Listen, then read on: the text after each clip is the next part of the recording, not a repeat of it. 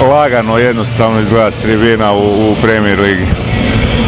Pa, nijedna utakmica nije lagana, mi u ovom ritmu gdje se moramo bazirati na ABA ligu i na taj play-off. Mislim da svaka utakmica može biti zahtjevna, ali mi pristupamo utakmici svakoj jako profesionalno i ozbiljno, tako da s tim nekim pristupom ostvarujemo ovako lagane rezultate.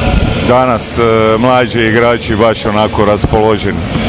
Pa dobro, to je još jedan dokaz kako se radi u košarkaškom klubu Cedevita i da ozbiljno računaju mlade igrače, tako da je to još jedan dobar pokazatelj kako radi najbolji hrvatski klub.